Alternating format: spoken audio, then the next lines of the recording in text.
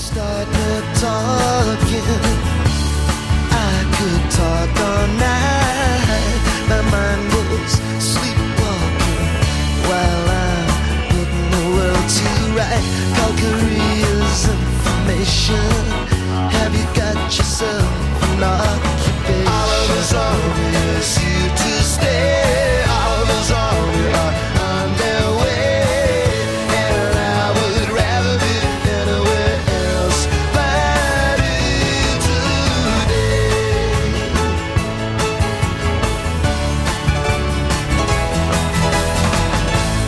Well, this song is for Alexia Russell here, who always gets what she thinks is the wrong end of the deal when the Power Ballad Friday is on. She doesn't like the greats such as Every Rose Has Its Thorn. Oh no, she likes the classics like Van Morrison and Elvis Costello. Costello wrote Oliver's Army as a comment on the Troubles in Northern Ireland during the 70s. He was inspired to write the song after seeing British soldiers patrolling the streets of Belfast. Brilliant song. Yeah, not except for that one other line. Yeah, not a bad song. What do you think about that song, Simon? Does it do it for you, Elvis Costello? There are a lot of songs that are played on the kind of comeback and on the panel that I don't hear in many other places. Right. What are you trying to say?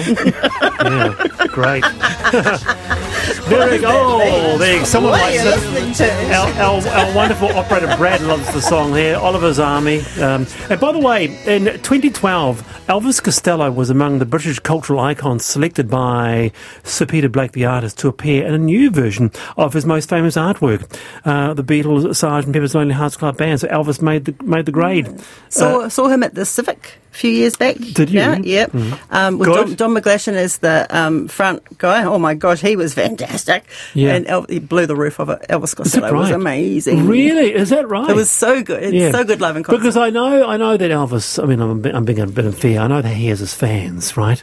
But I've just never got round to appreciating him.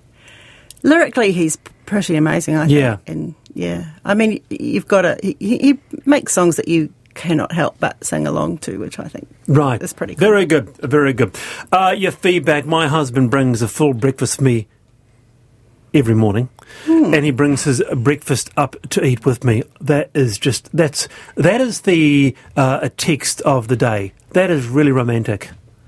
That is really romantic, isn't it? Yeah, my husband builds things, so, you can have one or the other, really, can't you? Yeah, there are different love languages. Yeah. And I've got a lovely garden shed now, and that's all that matters to me. Philippa says, Wallace, what happened to the breakfast tray in bed and something called a table napkin? Fair enough. Eating in bed is just fantastic. It's wonderful. It is fabulous. It is delectable, says your colleague Mary, who sits next to you. all these rule breakers. They'll be sleeping on the dining table. Right. Now to this. Doc is seeking feedback on marine protection proposals that aim to revitalise the Hauraki Gulf, closing October the 28th. What's that? That's 2 days. The proposals are for 19 new protected zones, using 2 new marine protection tools, and will increase the area under protection in the Gulf from 6% to around 18%. But one group that isn't happy is the Endangered Species Foundation, who are deeply concerned that bottom trawling is allowed to continue.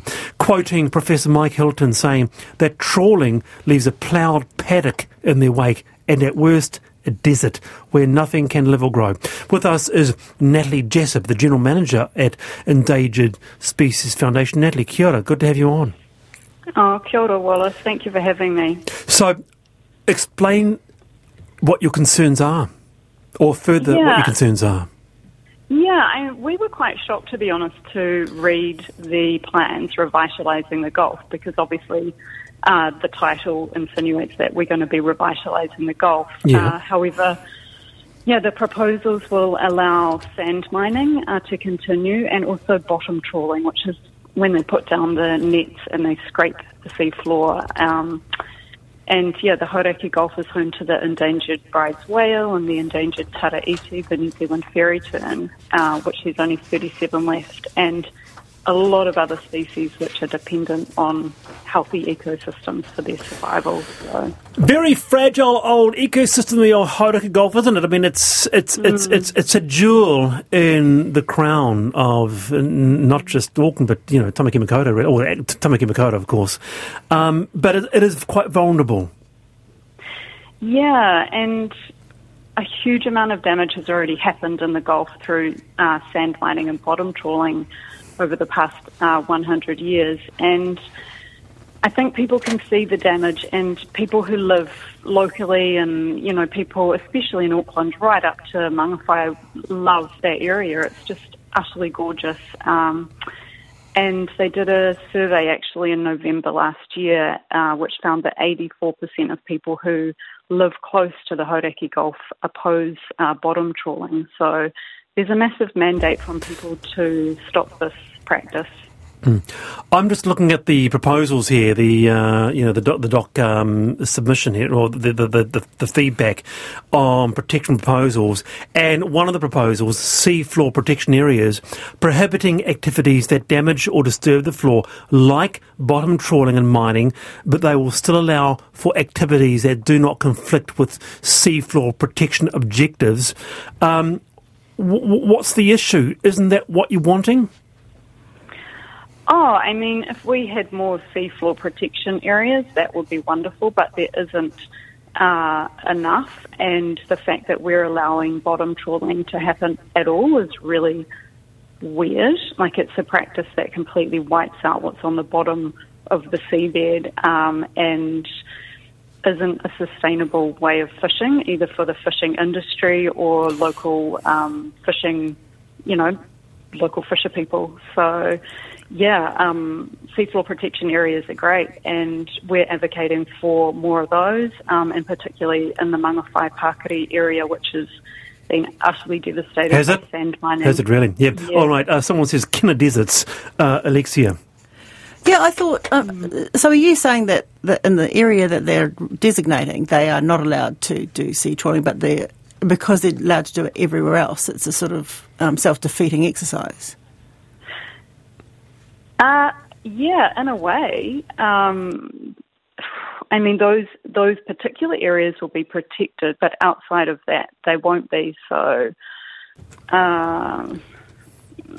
so what's your issue with the proposal as it stands? That just it doesn't go far enough.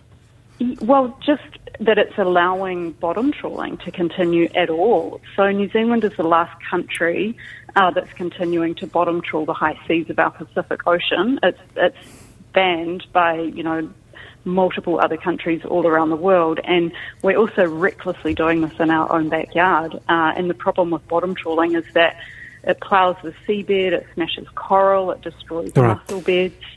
So we need to be actually getting out of the 80s and moving into 2022, where we have sustainable fishing practices. Frank says, Natalie, what, they're still bottom trawling the Hauraki Gulf? I thought that had been stopped and they were reseeding the Gulf seafloor with mussel sprays. If bottom trawling continues, doesn't that undo it all? It makes no sense, says Natalie. So we're very clear on this. Yeah, well, I was a bit shocked too, Wallace. I did not realise we were doing this in our backyard, and then I was even more shocked to find out that this is in the proposal to continue. All right, we will come back to this on the panel, actually, Simon. Yeah, it's bananas, and, especially there's so much good work done, like Save Our Sands, that are an organisation trying to stop the work being done, the sand mining happening at Pakari, for example. What would you recommend could be done to help to, if people, because I'm pretty sure no one's out there going, you know what, I actually quite like a bit of bottom trawling. I'm really on board. For all the people who would like to see this consigned to a bit of history, how can they get in and make their voices heard? Well, we have 2 days before the submissions close, and it's actually really easy. You can just email seachange@doc.gov.nz before 5 o'clock on Friday and let them know that you're opposed to further sand mining and bottom trawling in the Hauraki Gulf. Very good to have you on, Natalie. Kia ora. Thank you very much for your time. That is Natalie Jessup there, the General Manager at Endangered Species Foundation, wants bottom trawling stopped or stopped more than it is. But not just bottom trawling, the sand mining, which that organisation says is devastating the Mangawhai Pakiri area, whereas the likes of Mount Maunganui, sand mining was stopped in 1976. Yeah, and so you've got a well-formed beach, whereas Mangawhai and Pakiri, those ecosystems are being changed by mining of sand. And they're the most beautiful, they're taonga. They're just the most beautiful parts of our city. And then it's being pulled up, I understand, to make things like concrete, which just seems like, now vandalism. also to resand St Heliers and Mission Bay. Well, a tiny portion of it. It's mostly, I think, for industry. Now, by the way, quite a response regarding eating in bed. And Sigrid, you get my vote for actually these next two texts. Get my vote for text of the afternoon. My late husband Errol showed unconstitutional love, even after an argument, by bringing me a cup of tea in bed each morning.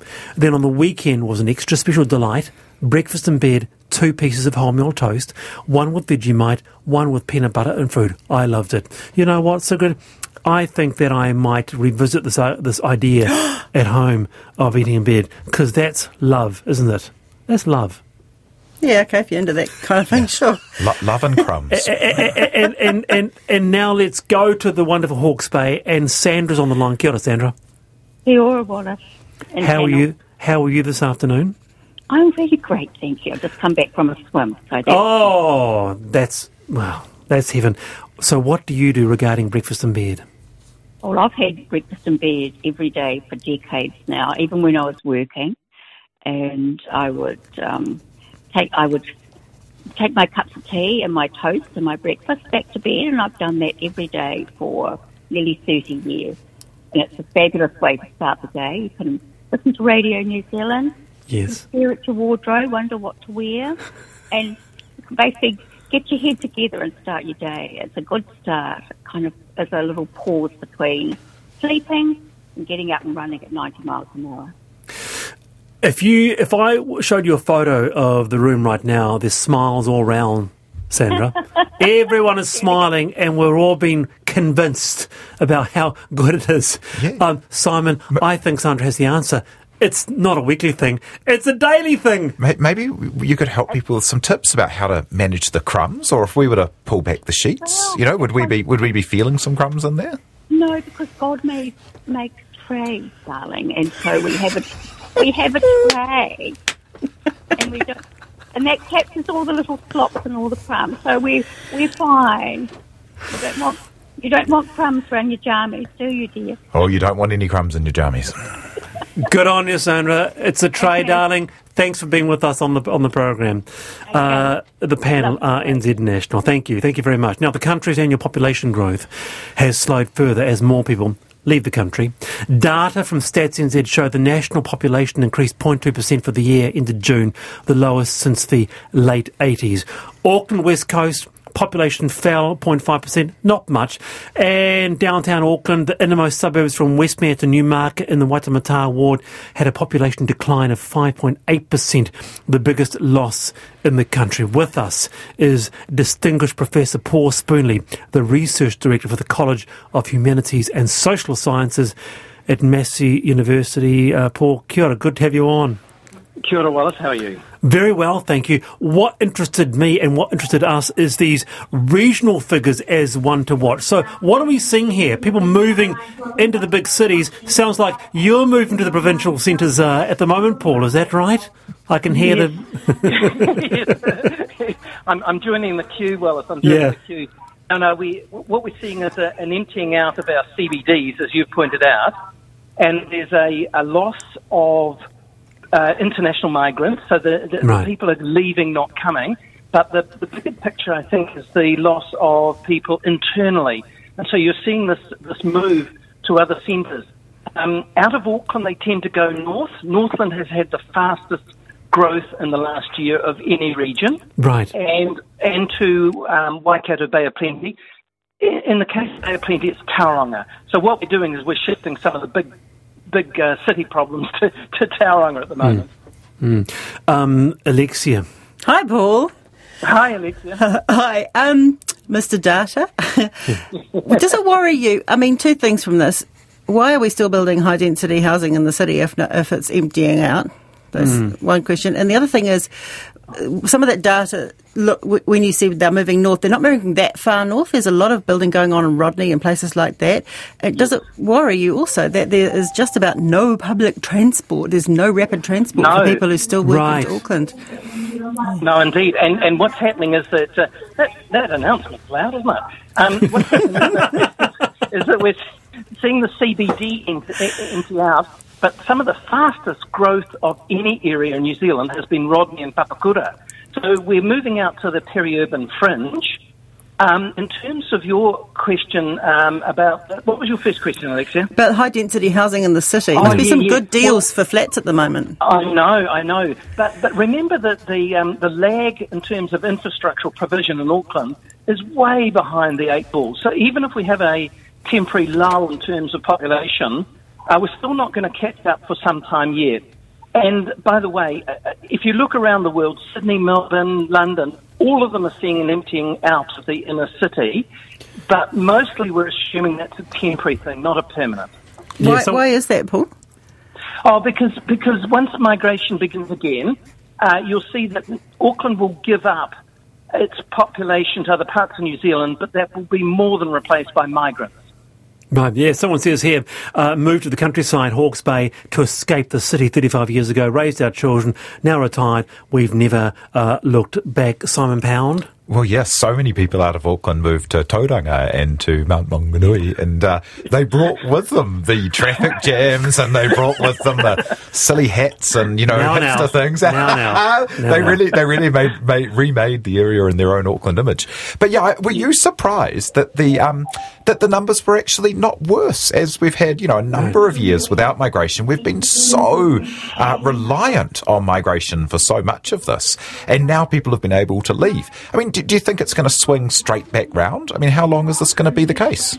Well, I mean, remember if we go back to 2011-12, we had a huge exodus out of the country, and we had a negative minus 30,000 in terms of net incoming migrants versus those leaving. And we're going to see that in the next couple of years, but our migration always goes up and down. So talk to me again in 5 years, and we'll be talking about how many migrants we're getting and how they're putting pressure on our infrastructure, particularly our big city infrastructure. I guess, Professor Spurnley, as a researcher, demographer, someone who looks and anticipates how we'll be living in the future, one economist did ask, the big question is, where do we find the workforce as we head into the future? You can really get some real insights from particularly internal migration, can't you? You can do, Wallace. And the other thing is that COVID has taught us how reliant we are on migrant workers, both temporary and permanent. And that's, I've just come back from 2.5 months in Europe, and it's exactly the same story there. COVID stopped migration, and we all felt the shortage of workers. Paul, is this a worry for the building industry construction pipeline? Where and this is the construction industry always says this, don't they? That there is not enough work to keep them going in the slack times, and then when things pick up again, they don't have the skills. I mean, and the other thing, Alexia, is that through COVID, the shift from some sectors, let's say hospitality, to other sectors, and healthcare has been a big growth one, has been huge. There are literally tens of thousands of people who shifted jobs through COVID, and I'm a bit worried that we won't readjust and make sure that we've got the right workers in the right place, both geographically but also in terms of where the skills and labour are needed. Very good, Paul. Thanks for being with us here on the panel. Appreciate it. That's Professor Paul Spurnley there. Now, Sarah just texted me. Thank you for reading out my text, Wallace. I do feel a little bit embarrassed, though, because I plugged in unconditional love, but my phone decided it was unconstitutional love, and I was in such a hurry I didn't check. Well, I wondered if it was like a celiac being delivered baked treats. Yes, well, Indeed. It's 7 to 5, the panel, Simon Pound and Alexia Russell with me today. If you're a Salt and Pepper fan, and no, I'm not talking about the hip-hop group, then Jolene Sanford from South Taranaki has got the deal for you. She has get this, a 3,000 strong collection of salt and pepper shakers up for sale at her Coastal Goods second-hand shop in Opunaki, going for $5 a pop, or a pair. The proceeds are going to the rest home that is caring for her mother Vicky. And Jolene is with us now. Jolene, rather, please. Do excuse me, Jolene, and thank you for being with us on the panel. Thank you. Thank you for asking me today. Our pleasure. 44 years old this collection is. It must feel a bit of a bittersweet moment selling off this collection. It is. It really is, actually. There are some very special sets there, what we've had since I've been growing up. We have actually kept them, so they're not going anywhere. But it is sad to see some go, but they are very special. Yeah. How did this collection start? It started when my parents got engaged. They were given a set of pigs, and now they've been recently married 59 years, so they've been going for a while. Can you recall the very first salt and pepper shaker that was collected? Yes, I do, actually. They were a set of cats which were given to me by my uncle when I was about 13 and around about 12, 13 years old, and that's when they started collecting more seriously after that. Let's just pause on that. That's love, isn't it, Alexia? Yeah. You start, yeah, exactly. You start with cats and you move on, next minute, 3,000. Amazing, eh? What's your favourite one, Jordan? Like, have you got one you're not going to part with? Oh, yeah. Jolene? Probably your shelves have collapsed.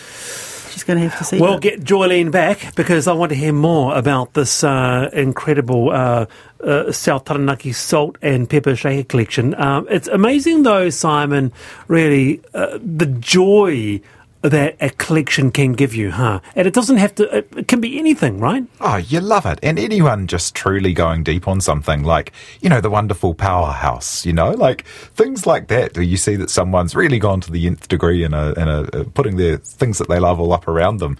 You got to love it. What have you collected in the past? I go through little phases of collecting things. At the moment, I've got a car that has only a cassette player in the stereo, so I'm collecting all of these cassettes from around the place, and that's great fun. Well, that's just junk, though, isn't it? That's just junk. That's not a collection. Well, that's just really bad. You're not going to get any salt or pepper out of them, but you do get. That's just get a straight old Simon Pound junk. You get a beautiful little artefact, and I recently bought some people are still releasing cassettes, like Marlon Williams, his latest album. You'd never play it. You wouldn't. He may well do, but no one would play it. Well, no one would play it. I'm playing it unless they've got a car that only has a cassette. Yeah. What about you, Alexia? I do not collect anything, and it's a point of pride that I do not collect anything. One year when I was a young person, in my early 20s, I moved houses 7 times in 1 year, and that was it. Well, guess what? We have the salt and pepper shaker guest back. Welcome back, Jordan. Alexia asked you, is there one pair, or is there some that you will not be parting with? Oh, most definitely. We've got a collection, what you call Global is the name of them, and they are quite expensive.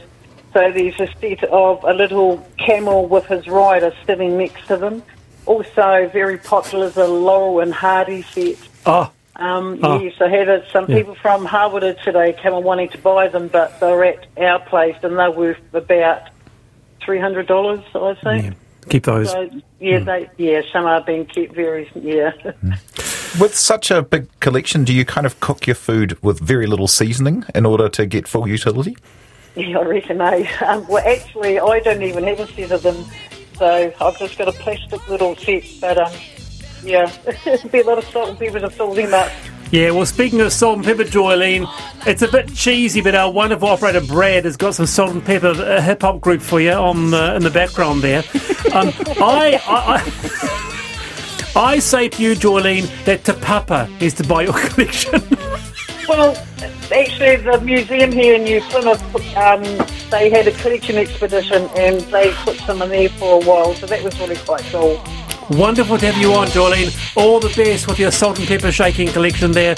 Speaking of which, here we go. Shake it real good. Alexia, thank you. Simon, thank you. I can get this on cassette. You probably can. I'm Wallace Chapman, back tomorrow. See you then. Checkpoint next.